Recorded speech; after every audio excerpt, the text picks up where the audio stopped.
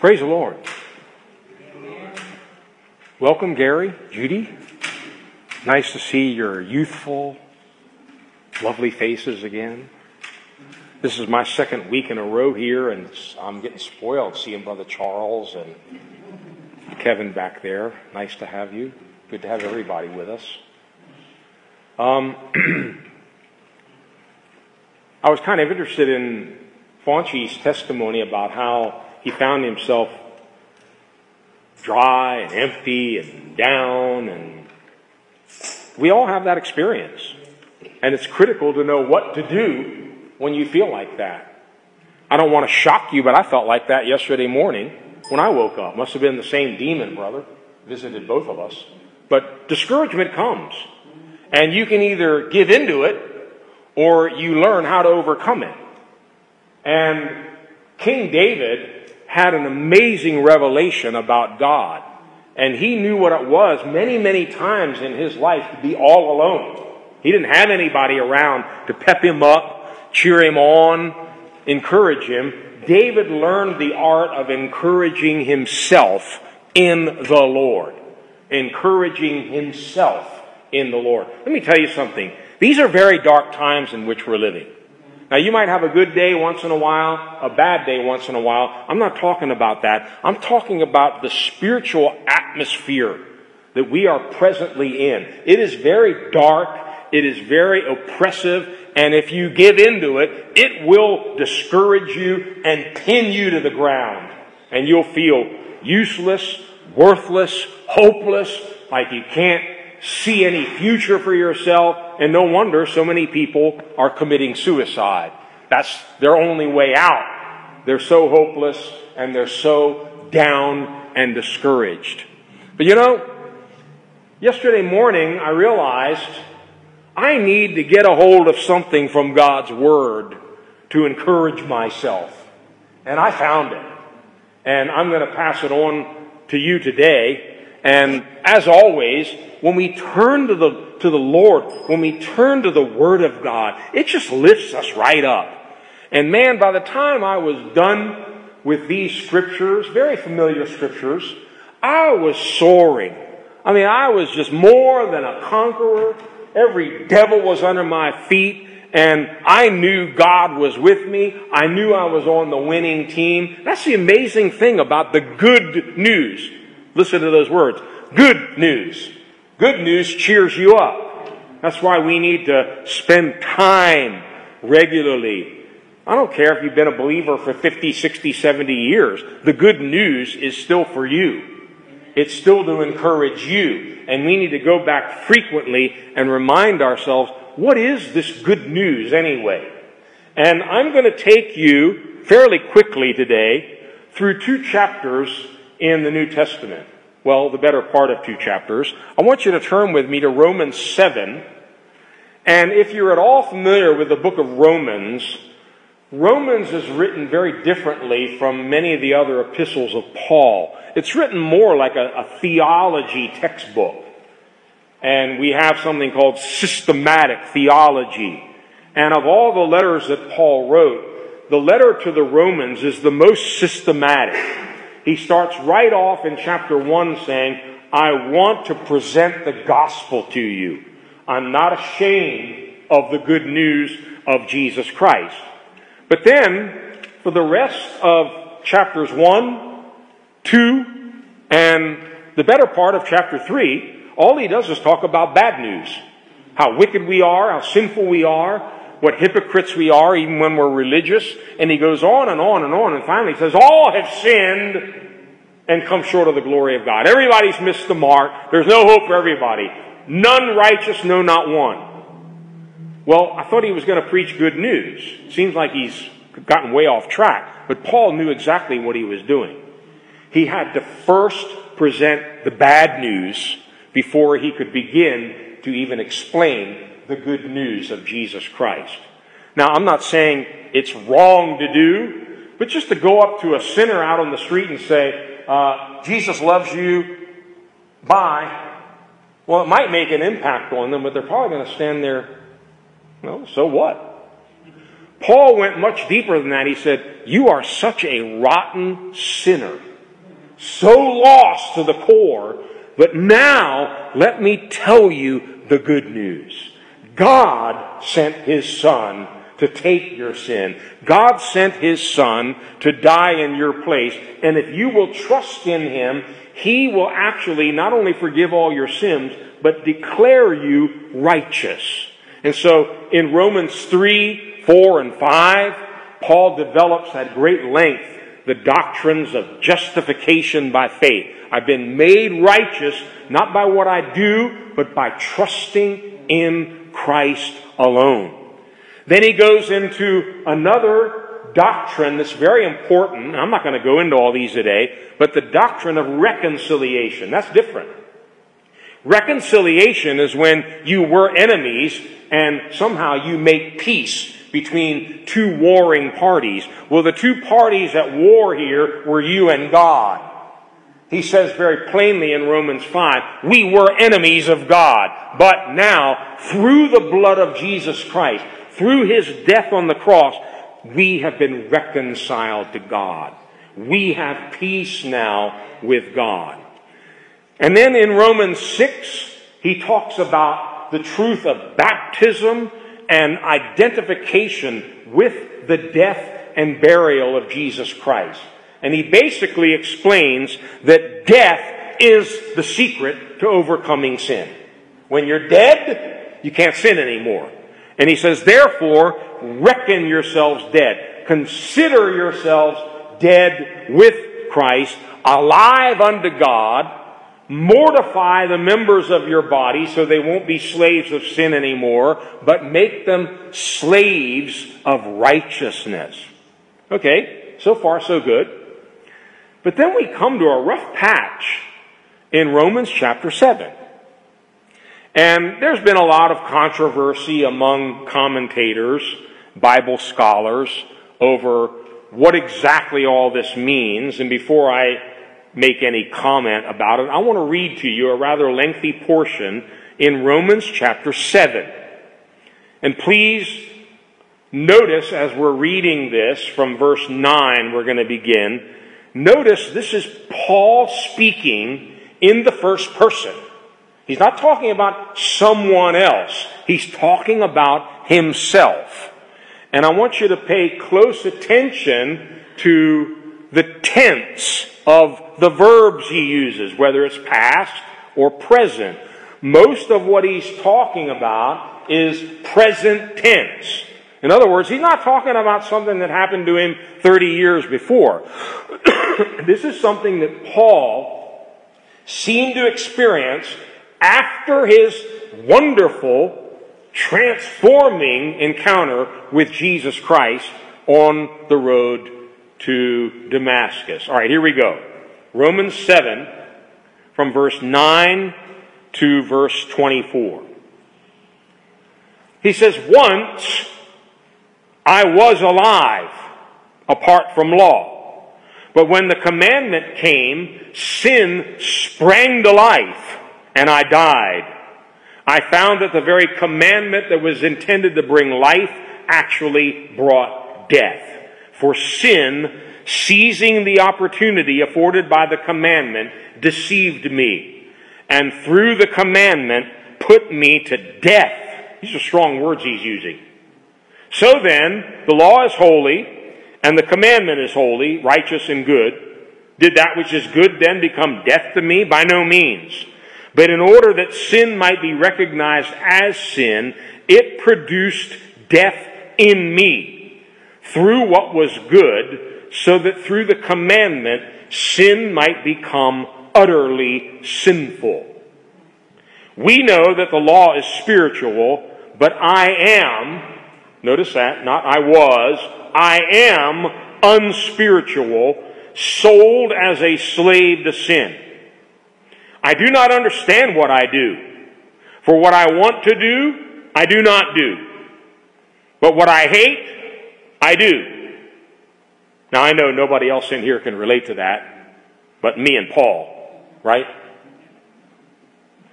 And if I do what I do not want to do, I agree that the law is good. As it is no longer I myself who do it, but it is sin living in me. I know that nothing good lives in me, that is, in my sinful nature. For I have the desire to do what is good, but I cannot carry it out. For what I do is not the good I want to do. No, the evil I do not want to do, this I keep on doing. Now, if I do what I do not want to do, it is no longer I who do it, but it is sin living in me that does it. So I find this law at work. Remember that word, law. It's key to what we're going to discuss. I find this law at work. When I want to do good, evil is right there with me. For in my inner being I delight in God's law, but I see another law at work in my members, the members of my body, waging war against the law of my mind and making me a prisoner of the law of sin at work within my members. What a wretched man I am. Not I was, I am. Who will rescue me from this body of death? I made a list of some of the words we just read here that Paul used. Dead, deceived, unspiritual, slave, prisoner, wretched man. The law of sin was at work in him, producing death. Now, this is not a very encouraging picture. This is not the kind of stuff you would expect to come from the greatest apostle.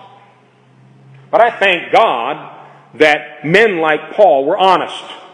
They shared what was really going on in their lives so that the light of the gospel could become that much brighter. And there's a method to Paul's madness. There's a reason why he's going into so much detail about his wretched state, because he's about to turn a corner here. Before we go there, I want to show you a couple of other interesting things here. Again, I think we can all relate to what he's saying. We come to church, we hear a message, we've made up our mind. That's it. I'm going to live for God this week. I'm going to pray 6 hours a day. I'm going to fast Wednesday and Friday. I'm going to read 20 chapters of the Bible a day. I'm going to really live for God this week. But then when we get home, all that seems to fly away, and other desires take over, and by the end of the week, we're down in the dumps. We haven't even opened our Bible. We haven't prayed 5 minutes, and we haven't done a thing for the Lord. We've all been there. We've all done that. It's called the law of sin. It's a law.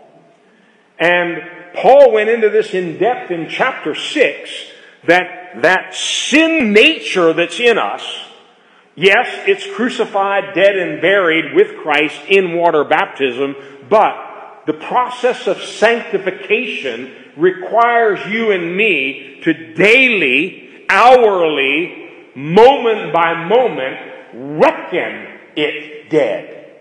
Consider myself dead to sin and alive to God. Apparently, Paul forgot some of his own preaching, and I can relate to that. I often forget what I preach up here, and then the Lord reminds me, or others who love me remind me, didn't you preach about that on Sunday? Look at the way you're acting now. You know? And so here he is. I'm unspiritual. I'm a prisoner. I'm a slave to sin. Sin is at work in me, and it's killing me. It's bringing death into my life.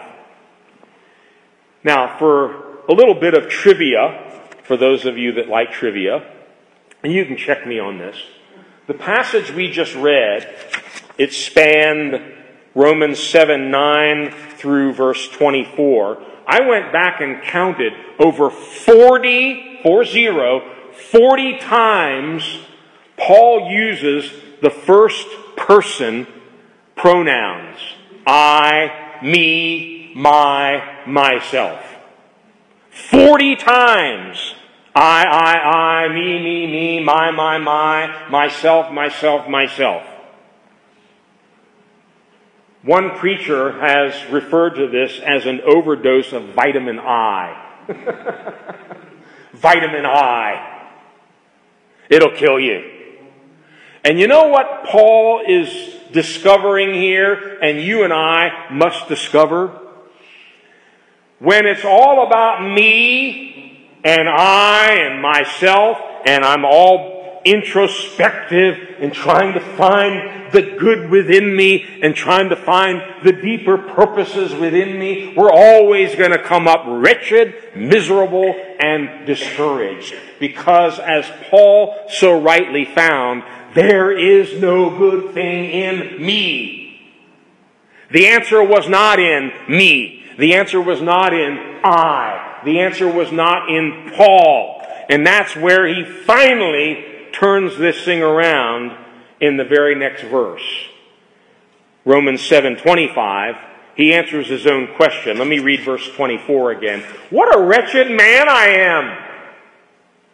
Who will rescue me from this body of death? Now remember, he's writing this letter to the church in Rome. Is this the kind of stuff you want them reading in the Sunday service? Oh, we got a new letter from Paul. Listen, what a wretched man I am. Who will rescue me from this body of death? Ah, but he's going somewhere. Look at the next verse. Thanks be to God. Notice it's no longer I, me, myself. He's taken his eyes off of Paul and he's lifted them up. Thanks be to God through Jesus Christ our Lord. So then, I myself in my mind am a slave to God's law, but in the sinful nature, a slave to the law of sin. But now he's got hope. God, Jesus Christ, that's the one that can rescue me from this body of death. Sooner or later, if you haven't already experienced it, it's coming. Where you really come to grips with the fact that there just isn't anything good in you, in your flesh, in your sinful nature. I don't care if you've been a Christian for 150 years. It doesn't matter how long you've been a believer. Paul is trying to teach them, okay, you got saved. You've been justified by faith. You've been reconciled with God. You took water baptism. Your sinful nature has been buried with Christ in the waters of baptism. God filled you with the Holy Spirit, raised you up to walk in newness of life. But now you're going to have to keep at it in what we call sanctification. It's a daily discipline, a daily process of reckoning myself dead to sin and alive to God. Thanks be to God through Jesus Christ our Lord. You know, I was thinking about what was really happening here, and of course now we're going to launch into chapter 8 of Romans, and it's going to be like two different people talking. It's going to be like two different books. And the contrast is very striking, and I think it's deliberate. And you know, oftentimes when you go to a jewelry store and you're looking at the pearls or the diamonds, they'll use a black velvet background upon which they place the pearl or the diamond. Why do they do that? Contrast. It's all about contrast. You certainly wouldn't want a white velvet background behind a diamond. It's just not going to show off the diamond. So you want the greatest contrast, so they put something black behind that shining pearl to bring out all of its brilliance. I think what Paul is doing here is, again, like he did in the opening chapters of Romans, again, he's painting this terrible black background of human nature, fallen human nature, including himself. And now he's going to take the Romans to a place he hasn't even taken them yet in the previous chapters of Romans, where he's going to talk about things like predestination, God's eternal purpose for your life, glorification, being made like Christ, being more than a conqueror, and on he's going to go. And we're going to go through it fairly quickly, and I would encourage you to go back and study this entire 8th chapter again, and come back to it regularly whenever you feel those spiritual blues starting to descend, where you feel a little bit defeated, or a little bit down, or a little bit less than, on fire for God. I guarantee you this will stir you up and get you back on your feet. The title of my message, by the way, is Glorious Freedom. Glorious Freedom. And the first thing Paul is going to address in Romans chapter 8 is this law he keeps talking about, the law of sin. It's a law that he recognized he had to obey. Even when he didn't want to do something, the law said, you've got to do it. And here's his response. Romans 8, we're going to read verses 1 to 4 now. Therefore, that's an important word. Therefore, ties everything we just read. All the negative stuff, wretched man that I am. He finally realizes there's hope in God through Jesus Christ. Therefore, in light of Christ, in light of the good news of Christ, there is now no condemnation for those who are in Christ Jesus. I like the word now. It's not tomorrow. It's not yesterday. It's right now. By faith, right now, there's an answer already for Paul's plight. Right now, there is no condemnation for whatever happened in the past, whatever you might even be thinking about doing in the future. No condemnation. Period.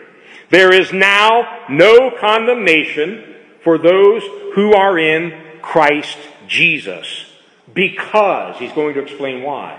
Because through Christ Jesus, the law of the Spirit of life set me free from the law of sin and death. Hold it there.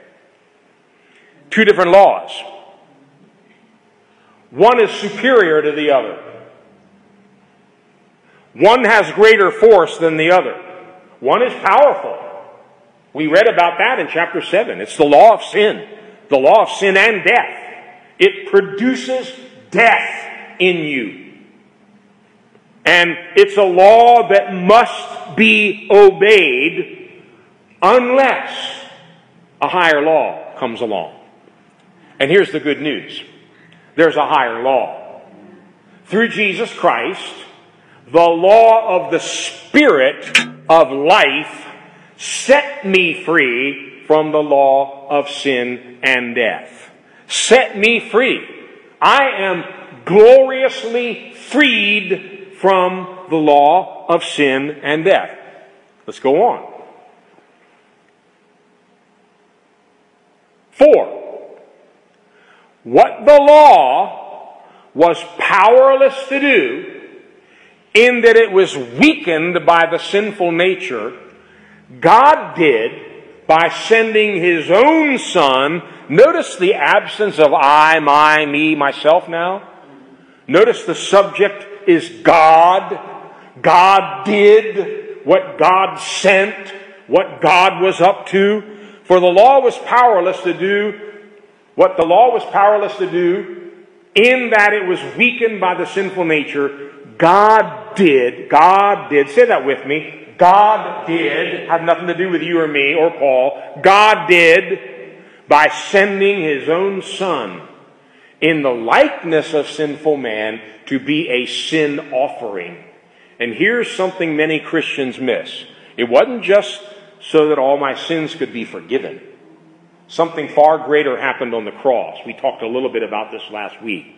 Something else was happening as Jesus was hanging there on the tree. He was being condemned. He was being accursed by God, his own Father. And here's why. He condemned sin in sinful man. He took all your sin, all my sin, and condemned it in one person, in the person of his Son, who was made to be a sin offering. And so he condemned sin in sinful man. Next verse. In order that the righteous requirements of the law, now this is talking about the law of God, not the law of sin, the righteous requirements of God's law. In order that those requirements might be fully met in us.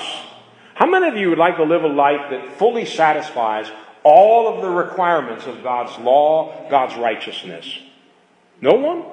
My hands are both up. It's called righteousness. It's called real righteousness. Where you stand before God and God looks at you and said, son, you fulfilled all my requirements. That's what Father God was able to say to his Son, Jesus. You fulfilled all of my requirements. You never sinned. There's no sin in you. But now, the good news is Jesus was made a sin offering. God condemned sin in the body of Jesus in order that the righteous requirements of God's law might now be fully met in us, who do not live according to the sinful nature, but according to the Spirit. The good news, there's a higher law. It cancels out the old law. The law of the Spirit of life in Christ Jesus now frees us from that old law of sin and death. Now, I mentioned sanctification requires us to do something. We don't just sit around and wait for God to finish what he started. We have to cooperate with the Spirit of God. And that's what he's going to talk about in these next verses. Let's read from 5 to 14. Those who live according to the sinful nature have their minds set on what that nature desires.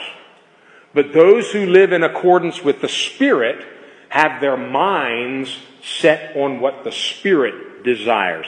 Notice the importance of the mind, where our mind is. Okay, continue. The mind of sinful man is death, but the mind controlled by the Spirit is life and peace. When I got to this verse, I wrote in big letters on my notepad, be controlled in your mind by the Spirit. Let the Holy Spirit control your thoughts. Surrender your mind, surrender your thoughts daily, moment by moment to the Holy Spirit. Holy Spirit, take control of my mind. You know, we talk about wandering thoughts. Where do they come from? I'm not sure.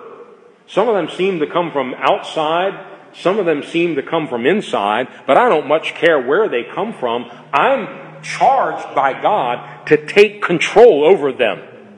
You are not under the control of your thoughts. You must learn how to gain control over your thoughts through the power of the Holy Spirit. The mind of sinful man is death. And if you keep entertaining, some bad thought, maybe somebody did something bad to you at work and you're stewing about it and you're sitting there all night and all the next day, I'm going to get even with Joe. Oh boy, am I going to get even with him. I hate Joe. I'll never forgive Joe for what he did, da-da-da-da-da-da-da. And it starts eating us up, and the devil's having a field day. And what's happening is death is coming. Death is coming into your mind through those thoughts. Whereas, if you would turn to God and do His Word and say, Father, forgive me, help me to let go of this bitterness, help me to have forgiveness in my heart. Holy Spirit, take control of my mind and cast down all these thoughts and imaginations in my head that are warring against the knowledge of Jesus Christ. The mind of sinful man is death. The mind controlled by the Spirit is life and peace. Next verse. The sinful mind, is hostile to God. We actually become enemies in our minds. The sinful mind is hostile to God. It does not submit to God's law, nor can it do so. Notice he's still on the mind. This is all taking place in the mind.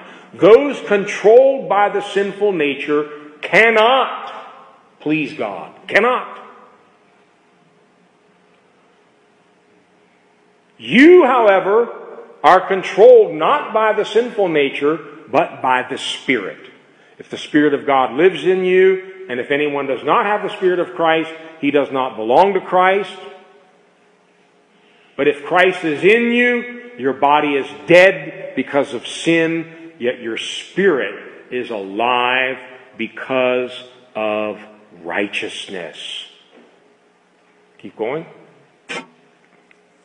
And, one of my favorite verses, if the Spirit of Him who raised Jesus from the dead is living in you, He who raised Christ from the dead will also quicken, give life to your mortal bodies through His Spirit who lives in you. I don't know if that excites you, but it still does after 43 years. The same Spirit, the very same Spirit that raised Christ from the dead has come to live in me. The power that brought Jesus up from the grave dwells here now. I don't have to go anywhere looking for power. It's in me. It's in you. The same Spirit that raised Christ from the dead. I like that. Next verse. Therefore, brothers, we have an obligation, but it is not to the flesh, not to the sinful nature, to live according to it. For if you live according to the sinful nature, you will die. If you don't practice sanctification, you're going to die.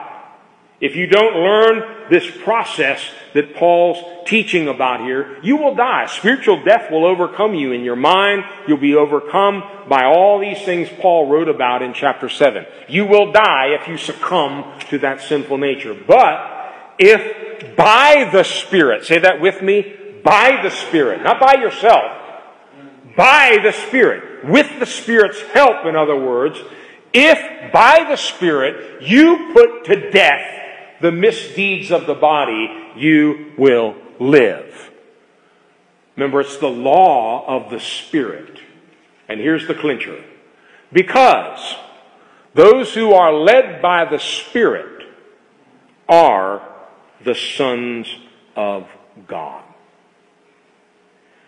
He's kind of repeating himself here for the sake of emphasis.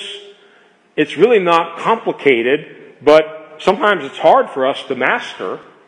It's simply surrendering control to the Holy Spirit, even in my mind and in my thoughts, and then allowing the Holy Spirit to enable us to start to put to death desires, thoughts, impulses that are contrary to the law and the righteousness of God.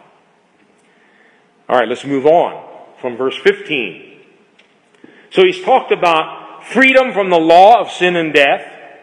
He's talked about a life in the Spirit where the Spirit of God is now enabling us to keep putting down the sinful nature and walk, live in the Spirit. Next, he's going to talk about another important aspect of the good news. We are children of God. That's nothing to take for granted. The Apostle John says, "Behold, what manner of love He has lavished on us, that we should be called children of God." Every time I read that, I remember who I was before I was a follower of Jesus. And then it makes sense to me. No wonder John was amazed. He was remembering the old John, the raw fisherman, whose mouth spewed out 4-letter words or however many letters they needed to curse in Hebrew. He was a foul-mouthed fisherman, I'm sure. Crude, mean dude. He and his brother got the reputation of being sons of thunder. I don't know what that came from, but they must have been a tough bunch. And here he is, after he's been saved for many years, he's still amazed. Behold, what manner of love the Father has bestowed upon us, that John should be called a child of God, let alone be an apostle, that he should be called a child of God. And this is the next thing he's going to talk about. For you did not receive a spirit that makes you a slave. Anybody thankful for that? We did not receive a spirit of slavery. It's not a spirit of fear. You did not receive a spirit that makes you a slave again to fear, but you received the spirit of sonship.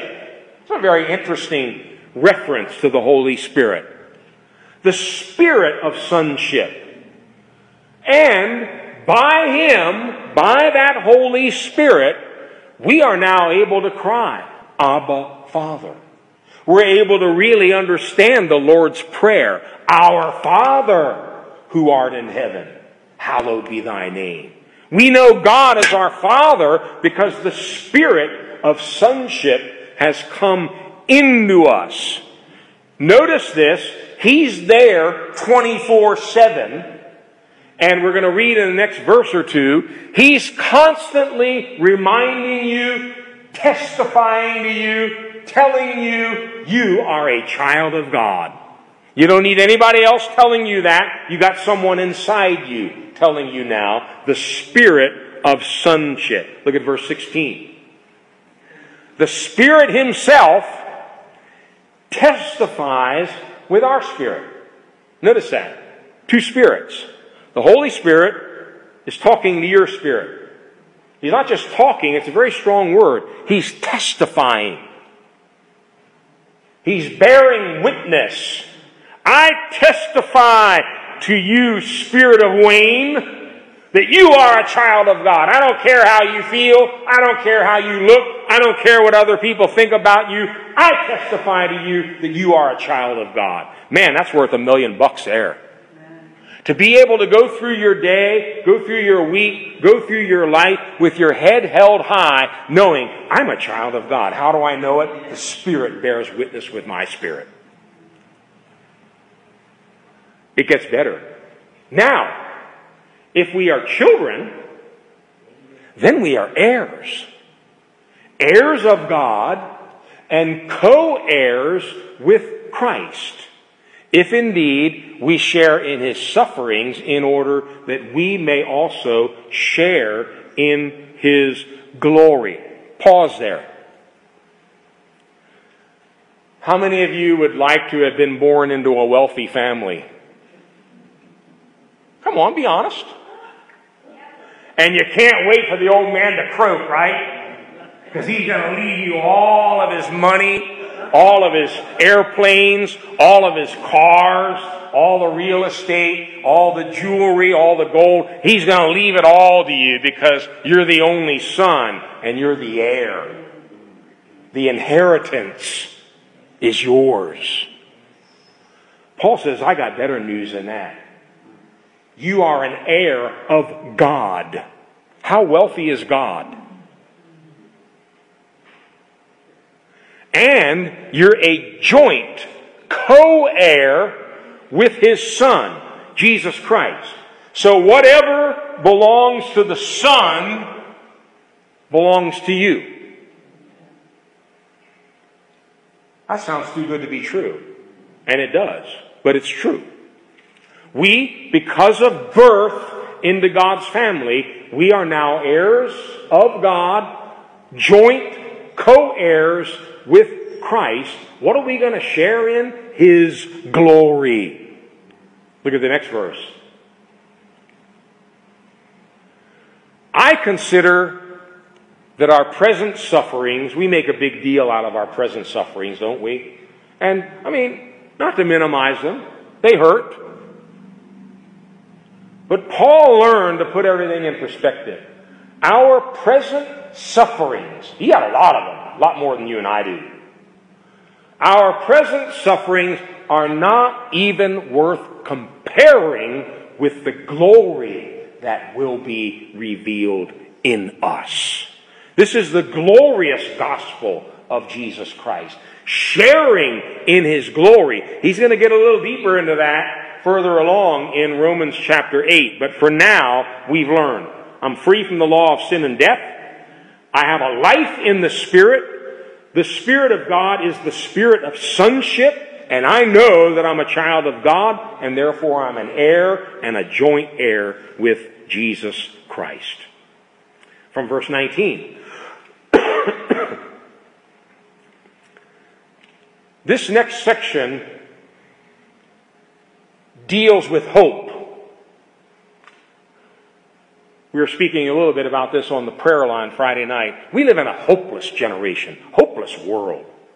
Man, if all you base your life and hope and joy on is the nightly news, you're finished, man. You are finished. What's the latest terror attack? What's the latest suicide? What's the latest bombing? What's the latest natural disaster? What's the latest country trying to launch a nuclear weapon? I mean, it's discouraging. It's hopeless. But the good news is we have hope. We have hope in Jesus Christ. And here's the hope from 19. The creation waits. Did you know the creation's waiting? The birds, the mountains, the grass, the whole creation knows something. It's waiting for something. The whole creation waits in eager expectation for you, for me. That's what it says. The whole creation was cursed after man's fall. The whole creation was dramatically transformed.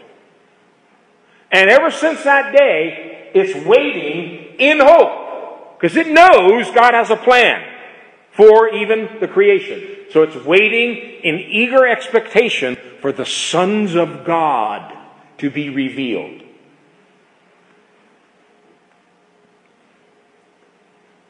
For the creation was subjected to frustration, vanity, some Bibles say, not by its own choice, but by the will of the one who subjected it. God did that. God pronounced a curse on the creation after Adam and Eve sinned. Death came. All kinds of curses came. And, I'm a biologist, and I still am amazed as I look at so many things in creation that obviously were not there in the beginning. You have all these poisonous animals, vicious predators with, 10-inch teeth and poison spines and stingers, and they eat each other, and they've got all these amazing mechanisms to kill, to steal, to sting, and to destroy. And it can't possibly have been that way in the original creation. So something dramatically changed, even in the animals. You got stinging plants and all kinds of stuff. Where did all that come from? God did it. By the will of the one who subjected it to that frustration. But isn't God good? He did it in hope. He even gave the creation hope. One day, this is all going to be done with. So, the creation itself will be liberated from its bondage to decay. Any scientist knows the whole universe is decaying. The whole universe is running down. The sun, the stars, they're all slowly but surely burning out. Don't worry, the sun will still be shining when you pass away or when Jesus comes. But there is an end when it will burn out. And actually, scientists have calculated when the entire universe comes to what's called heat death. Everything dies. And the universe, in one sense, is often likened up to a watch that somebody wound up, and it's slowly winding down. We see decay everywhere. Here's why. The creation itself will be liberated from bondage to decay and brought into, here's the title of my message, the glorious freedom of the children of God. Do you notice the creation is waiting for us? The creation is waiting for us to fulfill our calling, our purpose, and our destiny so that they can be liberated. Next verse. We know that the whole creation has been groaning as in the pains of childbirth right up to the present time. Not only so, but we ourselves who have the first fruits of the Spirit, we groan inwardly as we wait eagerly for our adoption as sons. The next part explains what he's talking about, the redemption of our bodies, our final resurrection that takes place in the rapture, whether we're alive or whether we've already died in Christ. We will be raised up and meet Him in the air, and we will receive resurrection bodies. That is our eager hope. We're groaning and we're waiting for that day. And let me tell you something, it can come none too soon. Come quickly, Lord Jesus. I want out of here. I want done with this. Let me finish my work. Let me finish my destiny. But I want to go home. I want to be in that new resurrection body with you forever and ever and ever. You know, once in a while, God gives me just a little glimpse of what heaven is going to be like. Man, the singing, the praise, the worship, the music, the beauty. I mean, not to mention, of course, the glory of God there. But just all the angels, all the saints. Can you imagine what it's going to be like? Worshiping God. You never get tired. There's no clock. There's no time. There's no work to go to. You're just enjoying God forever and ever. Come quickly, Lord Jesus. Next verse. For in this hope we were saved. But hope that is seen is no hope at all. Who hopes for what he already has? Hope is always something in the future. You don't already have it. Christians have hope. We're hoping for something we don't yet have. Next verse. But if we hope for what we do not yet have, we wait for it patiently. Paul, in another place, he says, we're not like the rest of the world who have no hope. We have hope. Even in death, we have hope. Death is not the end for the Christian. It's going to sleep for a little while, waiting for resurrection. We have hope. Then the next few verses, 26 and 27, he talks again about help that comes from the Holy Spirit. Anybody here ever need help? Oh, Kevin and I. We'll talk after the service, brother. Apparently, we're the only ones that need it. I need help. I'm not trying to sound spiritual or humble or anything. I need help, and I'm very much aware of it now. I'm constantly calling on God for help. And I thank God for the helper. And I don't have to go here or there because the help's in me. In the same way, the Spirit helps us. Say, the Spirit helps us. The Spirit helps us in our strength, in our composure. No, He helps us in our weakness. We do not know what we ought to pray for, but the Spirit Himself intercedes for us with groans that words cannot express. Let me help you here. There are going to be times in your life where you're so overwhelmed with the problems, the burdens, the challenges. You don't even know what to pray for. You don't know how to pray, and you don't even have the strength to pray. And you know what? The Holy Spirit starts praying for you. He's in you.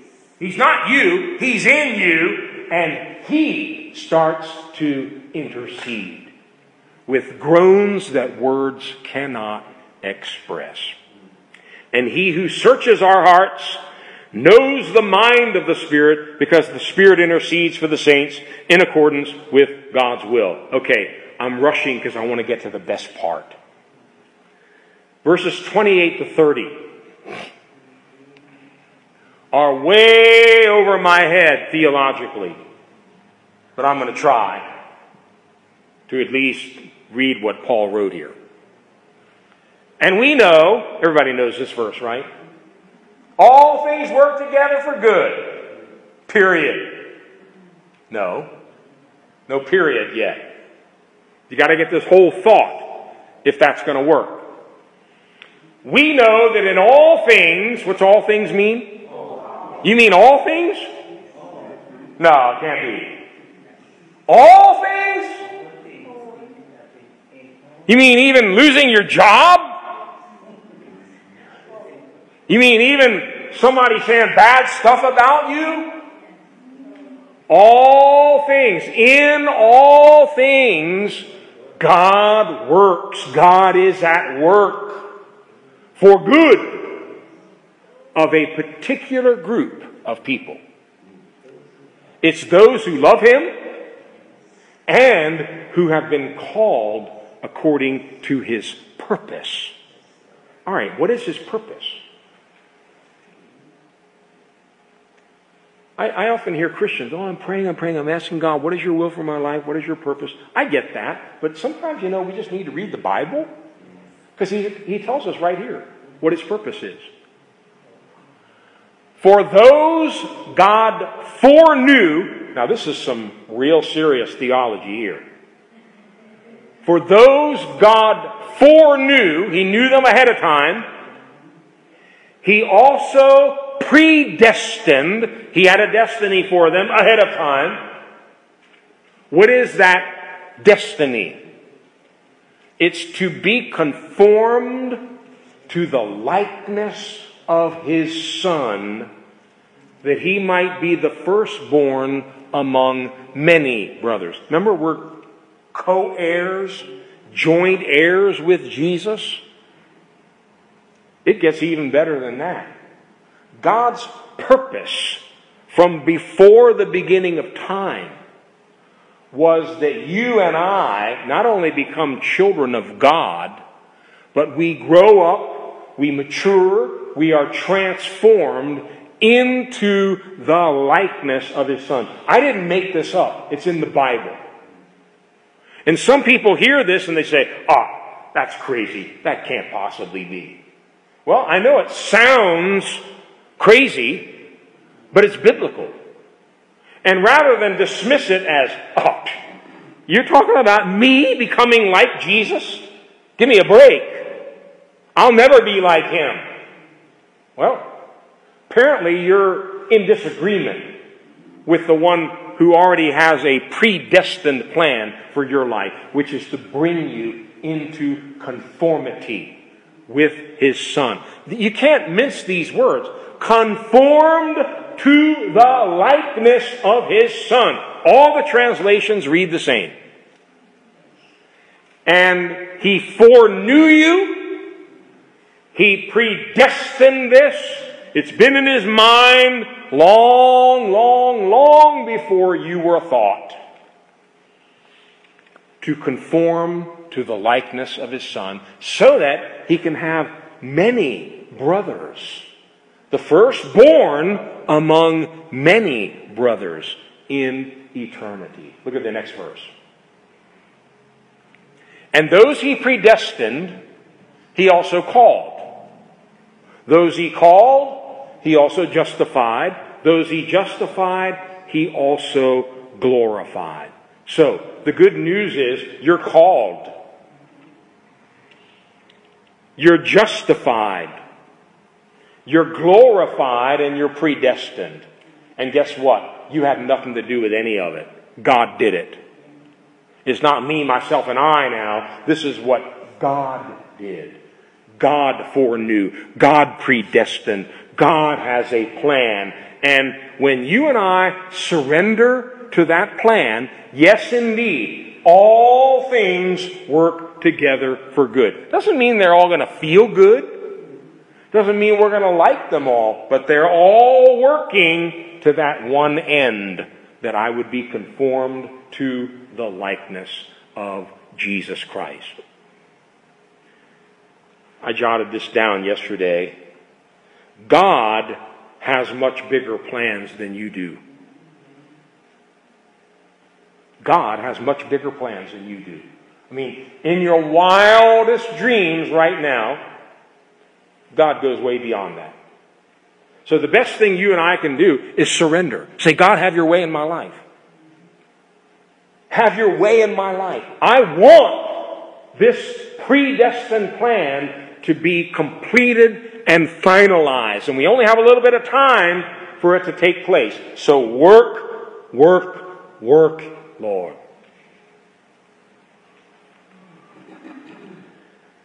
From verse 31 to 36.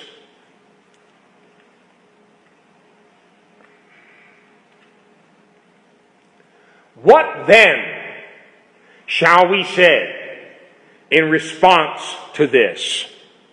Now, I've wondered about that, and others have too. What exactly is Paul referring to? Is he referring to everything he said thus far in his letter to the Romans? Or possibly just the previous few sentences? I don't know. Or is it just this one question? If God is for us, who can be against us? Got any response to that?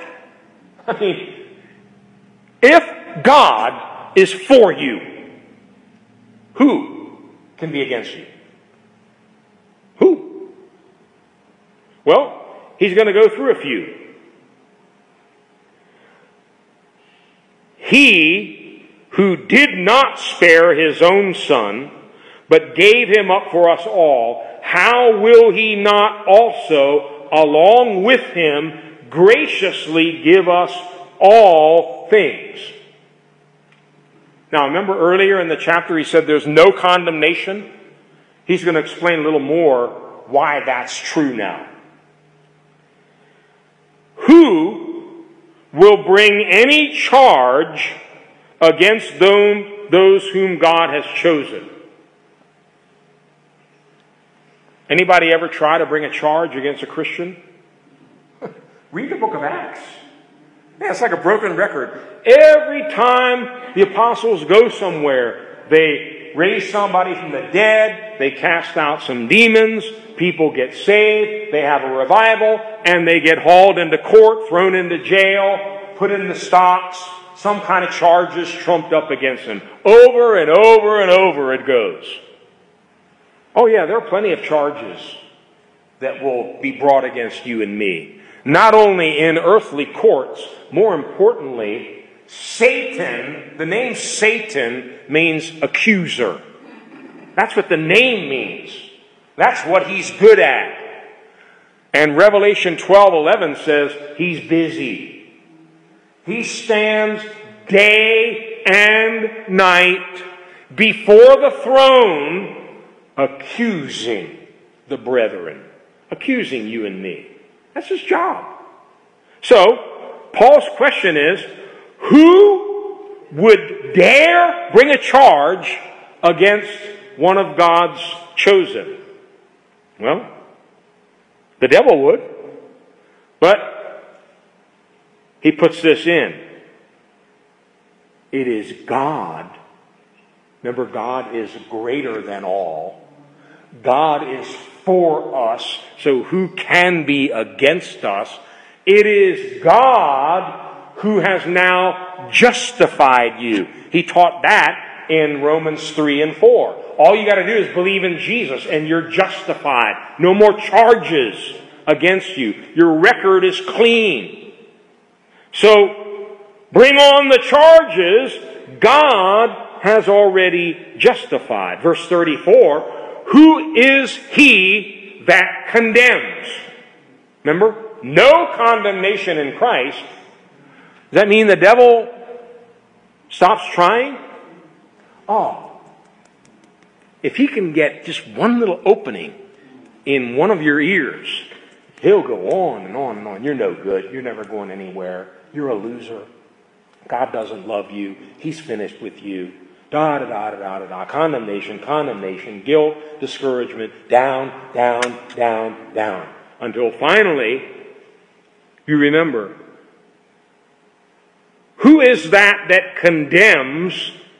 Christ Jesus, who died, more than that, who was raised to life, is at the right hand of God.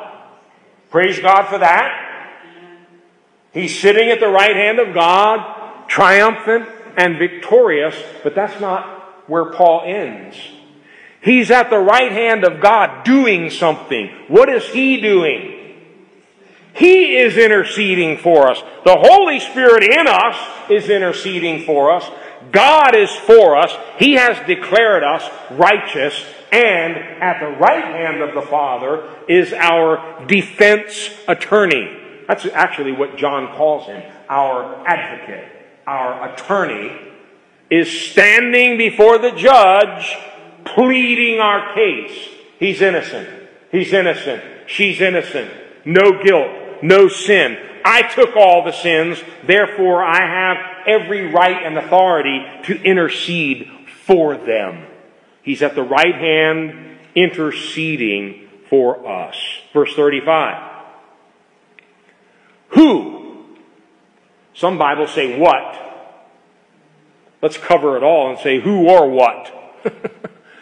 Who or what shall separate us from the love of Christ? Shall trouble, hardship, persecution, famine, nakedness, danger, sword? Those are some pretty serious things. Can they separate us from the love of Christ? Next verse.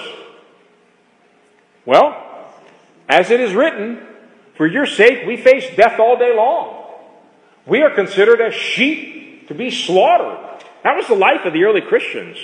That's the life of many Christians in the world today.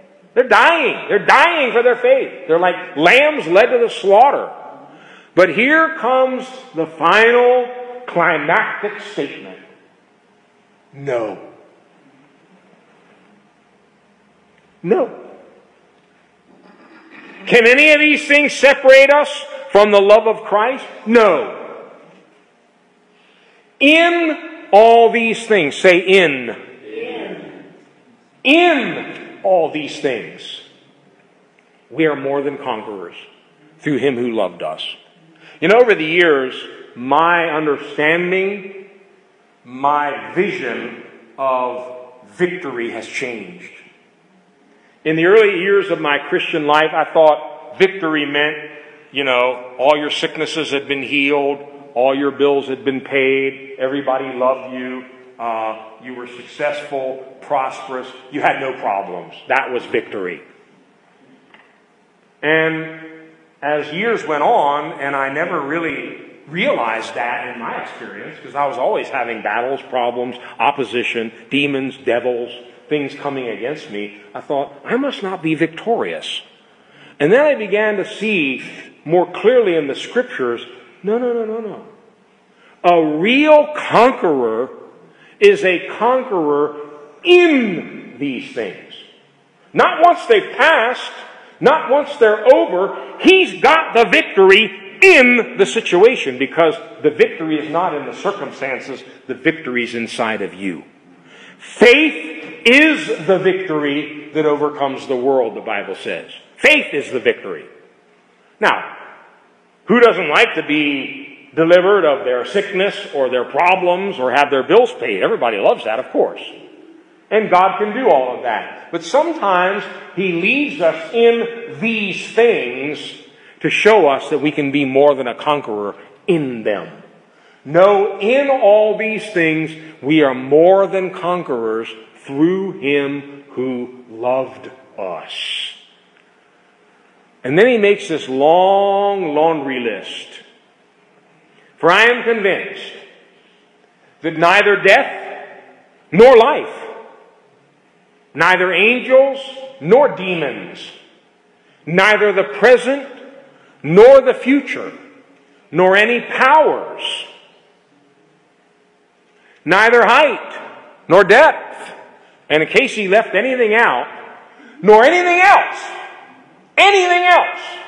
in all creation will be able to separate us from the love of God that is in Christ Jesus our Lord.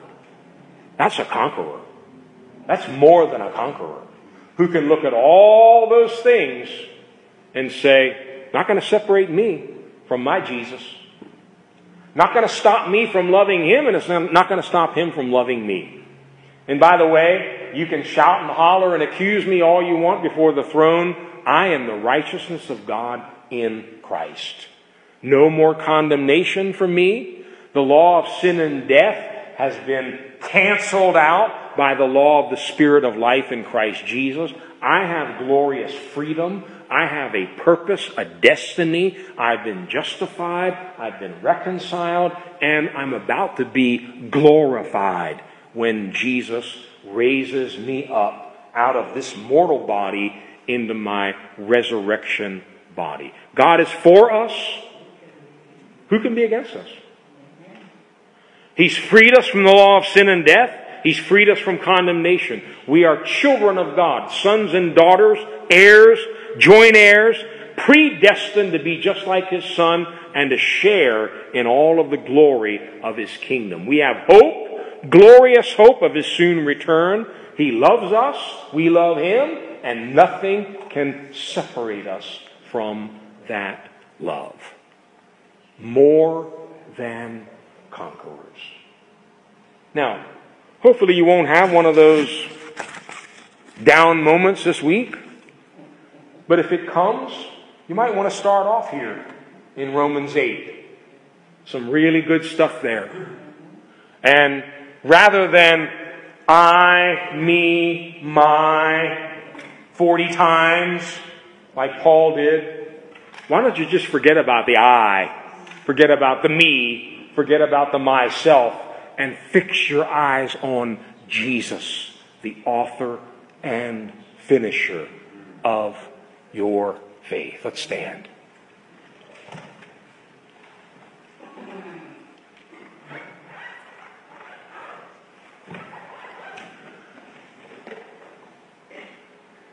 Father God, I thank you for the honesty in your word. Even the men and women of the Bible, the honesty about their situations and the struggles and the battles that they went through, to remind us that they were just men and women of like passions. They had the same flesh, the same weak, sinful nature we all have. But God, the good news of the gospel has now come to us. And I pray that you can enlarge our revelation, enlarge our understanding of what you have already accomplished for us. Through the cross, through the death of your Son becoming a sin offering for us, sin being condemned, Him conquering death and hell, destroying every work of the devil, rising from the grave, absolutely triumphant, seated at your right hand now and interceding for us. God, we thank you for this marvelous plan of salvation. We thank you for the good news of all these wonderful truths that Paul brings out for us. After he sets up that black background, then he brings out the jewels of the gospel: justification, sanctification, glorification, more than conquerors through Jesus Christ. God, you've given us hope. You're in us. You're with us. You're working in all of our situations, and you're causing everything in our life to work together for good, to bring us to that final end of being conformed to the very image and likeness of your Son. God, let each one of us leave this place today encouraged, knowing who we are in Christ and knowing what you have planned and purposed for our lives. Come quickly, Lord Jesus. Prepare your church. Prepare your bride. Help us to understand the times in which we are living. These are dark times. These are the last days. But it's for such a time as this that you've raised us up. Give us the strength. Give us the anointing. Give us the power and the authority to do all that you've called us to do in these last days.